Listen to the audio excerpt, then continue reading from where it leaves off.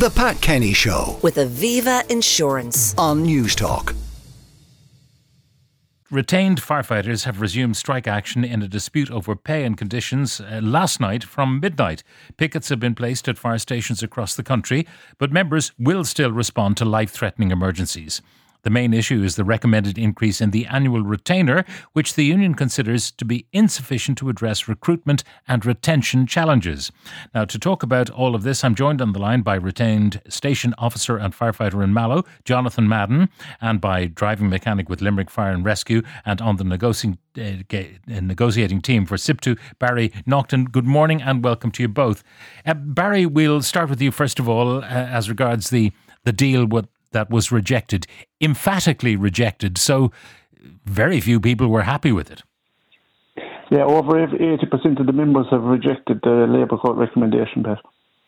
Yeah, now the reasons for rejecting it, when you look at the basic percentages that were on offer, they might appear to be generous. A significant increase in percentage terms in the annual fee payable to retained firefighters. Why was that not attractive to so many? On paper, Pat, the percentages look good, but they are percentages of small base amounts, so they didn't go far enough and it won't fix the problem. Now, the recommendation was the increase should be between 24 and 32.7%, but we are talking about amounts of less than 10,000 to begin with. Yes, the base amounts are very small, so 30% of a low amount is still a low amount. Yeah. Now, the question of the variation in that offer between 24% to 32.7%, who got the lower figure and who was offered the higher figure? New recruits got the higher figure, and basically existing staff and the officer grades would have got the lower figure. Yeah. But that certainly is not enough, you believe, to either retain what you have or attract new people. They won't attract new people, Pat, and they offered 400 new positions, but that 400 new positions are only going to fill the holes that are there. So just to draw an even keel on what's supposed to be there at the moment, those 400 are going to be swallowed up. So you're still on a road to nowhere. Now, when your dispute started, we talked on air with firefighters about the kind of job that is done. And it is an extraordinary job, I suppose, something that you think of when you watch old Wild West movies. There's a fire in the town and the townspeople, a number of them, will be pushing a fire tender towards the fire and they're absolute volunteers. And it's kind of grown out of that very old tradition, I suppose. Yeah, the service we provide is a community-based service. So we work in our own communities, we live in our own communities, and we work out of our own communities. So there's a real chance, realistically, in the cause that we deal with on a day-to-day basis, that you are dealing with your family, your friends, your neighbours and your work colleagues at the side of the road or whatever scene you are attending. There are so many retained firefighting bases across the country, and some of those places have seen huge increases in population. Has there been no real move in the last couple of decades to reassess the whole need for permanent firefighters rather than retained firefighters? Up to now, this minute, there has been no discussion on making any stations full-time, introducing day manning. Any changes to the current structure haven't been mentioned as of yet. And it's important to note that you get the same kind of training as permanent firefighters do. Yes, we're trained to the same standards. Yeah. Give us an example of the kind of work that you do, and some of it I know, quite fraught because a family member might be involved. Yes, on a day-to-day basis, you can answer any kind of a call, from a dustbin fire to garson fire at the side of the road, fires in forestry, fires in commercial and domestic, in any residential buildings. We attend road traffic accidents, we attend farm, industrial and commercial accidents, we river rescue, hazardous chemicals. It's a wide variety and a vast bucket of calls you'd be drawn out of. Do you know what I mean? We'd cover a wide variety of incidents. Okay, and is it true that you had to cut your own wife out of a car? Yes, in 2016 my wife was in a crash down here in Limerick, and we responded to that call, and she had to be cut from the car, fell put her through a wall. Yeah. And this, I suppose, distinguishes the work of the retained firefighter from maybe a firefighter in a bigger station with a bigger catchment area, that often you will be dealing with people that you know. That's true, Pat. There's no doubt about it. Like, you're working out of your own community, you have a very high chance that you will be dealing with your neighbours, your friends and your work colleagues, as mentioned earlier. Now, I'll be talking to Jonathan in just a moment about what might be happening today and going forward. But how do you see this thing being resolved? Because you've been to the Labour Court, the employers accepted the recommendation, you guys rejected the recommendation. What next? How long can you continue with your industrial action? Well, at the moment, Pat, we're out to stay out, and we're out until somebody appears with a resolution for it. Okay.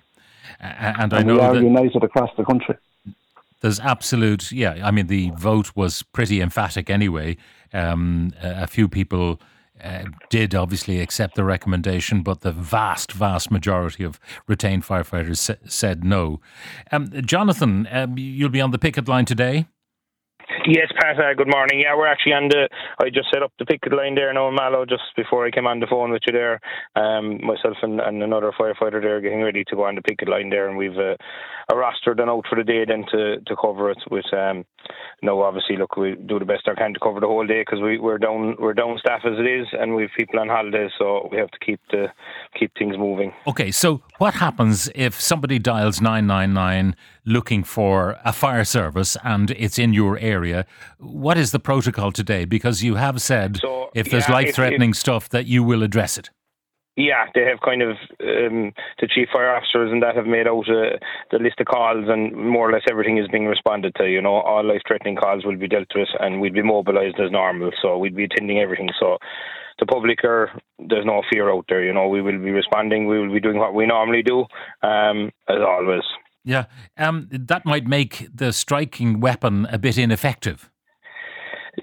Yeah, I suppose, look, at the end of the day, we're in, as Barry spoke about there, and look, we're in depth in the community, Pat. We're locally based, we know everyone and everyone knows us, and look, on any given week, you're definitely going to attend a couple of calls, and you're going to more likely come across people on them calls through different relations and stuff. So we don't want to see anyone getting hurt, or we won't leave our community down, but it's obviously going to take longer than, but it's just that this, I suppose, was the recommendation dealt with nothing really. It's just, we already have vacancies, 350 vacancies, and they did nothing to deal with the retain or to deal with the stop people leaving the job and to keep people in the job. We that's the problem, and I just in fear that we're heading down to a serious issue, Pat, because it's been going on for years here that I've noticed, and it's just the numbers keep dropping and we can't get people coming in. We have interviews in a big town, Mallow's a big town,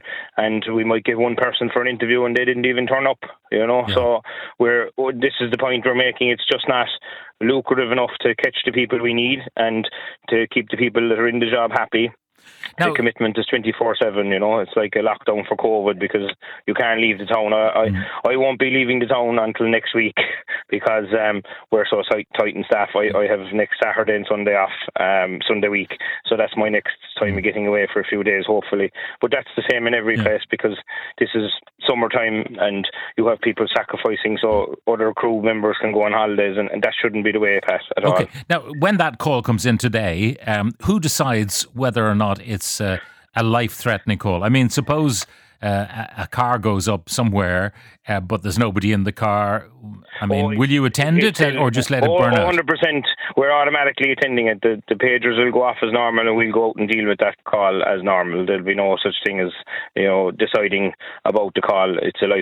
Every call is a life-threatening call. You just don't know. Someone could say there's no one in the car, and unfortunately someone could be in the car. You don't know. So we treat everything as a must and get there and do the business and return to station then and back on the picket line again, Now, the question of maybe rationalising the whole firefighting force, in other words, they might decide, well, we'll keep retained firefighters in areas where, looking at the track record of the number of fires every year, very small number of fires tended by one particular retained firefighting station, another one very busy. Therefore, we might make that a permanent one, build up a permanent, fully employed firefighting service with a bigger catchment area, which might lead to the closure of some of the retained services.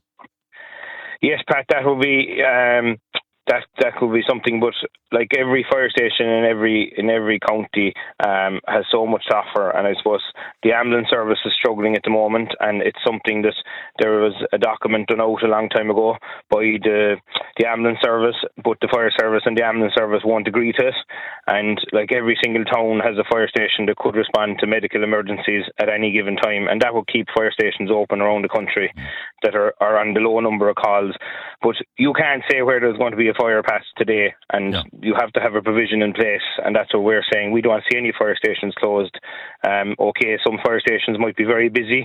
You might need to consider different options of keeping that station running, maybe as a day-man station, or change it to a full-time, but still keep the other stations open. But we've suggested different models, Pat, and different things, and it's basically been thrown back in our face. So basically what they offered you was a sticking plaster, whereas they needed really a major surgical intervention. Correct.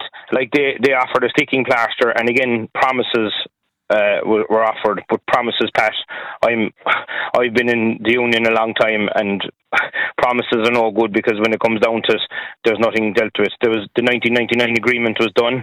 That's probably 23 years ago, Pat. That agreement was never reviewed in the whole time of its period, and that was the biggest pay just before I came into the service that actually came into place. And some of my colleagues that would have retired since, like, the service was never looked at in a whole, in how you can develop the service into Europe, follow the line of European medical service and everything like that we can provide. We do get called to medical calls, but sometimes it's just that the ambulance is not available. Right. But so many times we hear about ambulance delays and people waiting 6-7 hours for ambulance care. You're saying that if you broaden the remit of the retained firefighters, Correct. You could be paid more, number one, but also you'd be busier, which would be a good thing. Exactly.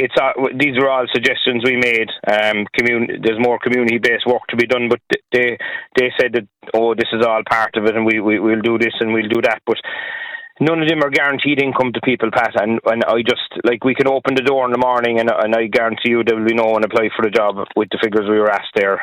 Because you can go up to Aldi's and Lidl's, and you can work 9 to 5, and you can work weekends, and you have fantastic benefits. And they will certainly not look at the fire service, Pat. And I wouldn't recommend it to my own 2 young lads. Under no circumstances. Your life is on hold. It's a fantastic job. You wouldn't do it if you didn't have a love for it.